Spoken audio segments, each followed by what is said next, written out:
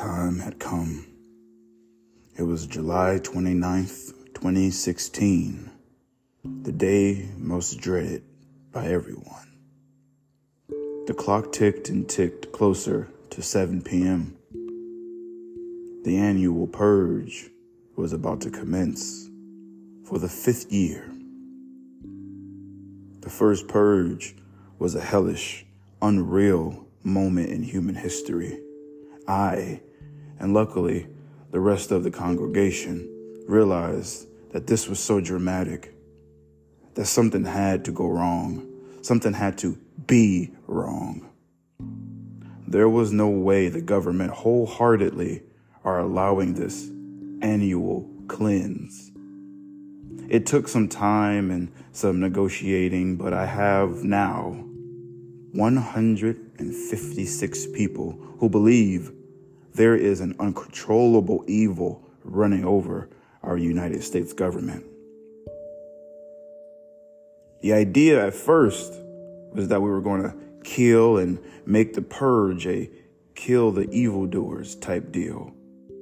But then after hundreds of killers, rapists, murderers, psychos, and sadists, we thought that we were not making a real change. We were blinded by our own principle, and thus blurring the lines of why we do what we do. After the third purge, we had a solid foundation of what the plan was moving forward to other purges. The plan was to take it directly to the government. We were going to storm the gates of the White House, scope it out the night before, and plan accordingly. We didn't participate in the purge of 2014 or 15.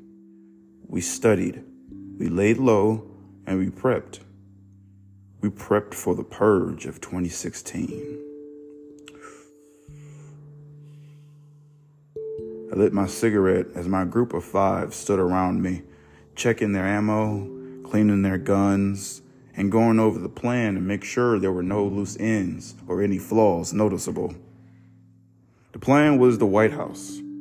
Kevin and Pablo were already in an abandoned building across the street to watch and observe the White House personnel leaving the building ahead of the eventful night ahead. Myself and Josh headed out minutes before 7.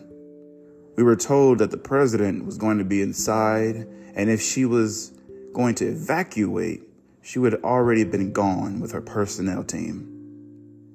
Which means Madam President was inside.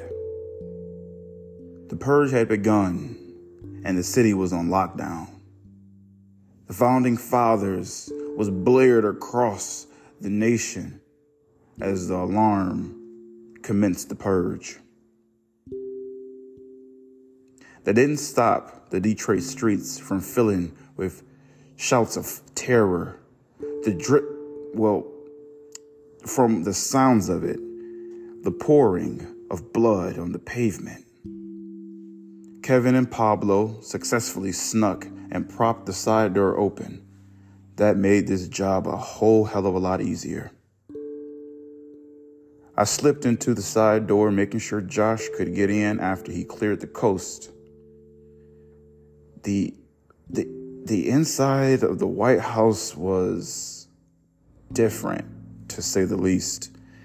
You know how it's shown on the television and it's clean and people friendly? And that wasn't entirely true here. The walls were peeling. Blood slowly dried in certain spots. Some large, some small, looked like maybe splatters. I was so confused. Immediately, after we entered the White House, screams erupted from one of the offices nearby. All of my guys looked around, but we couldn't find who or what was in pain. While our footsteps were muffled by the wounded, we ran over to the nearest room we thought people were in. And what we saw shook all of us. Madam President of the damn United States was carving off the face of a random man. I couldn't help myself. I gasped. I was so nervous. Apparently, it was too loud. Madam President turned quickly and stared us down. The fire burned in my soul. Before we could run or react, she and 2 of her guards rushed at us. Of course, in my ever unlucky endeavors, every one of us was caught. And even if we made it to the front door, it was now locked with bars in front of it. We walked into a trap on Purge night. And now Madam President has Pablo strapped to a chair, Kevin hanged upside down with guts hanging out of his body. And now Madam President is walking over to me. Don't purge on Purge night, or you just might end up like us.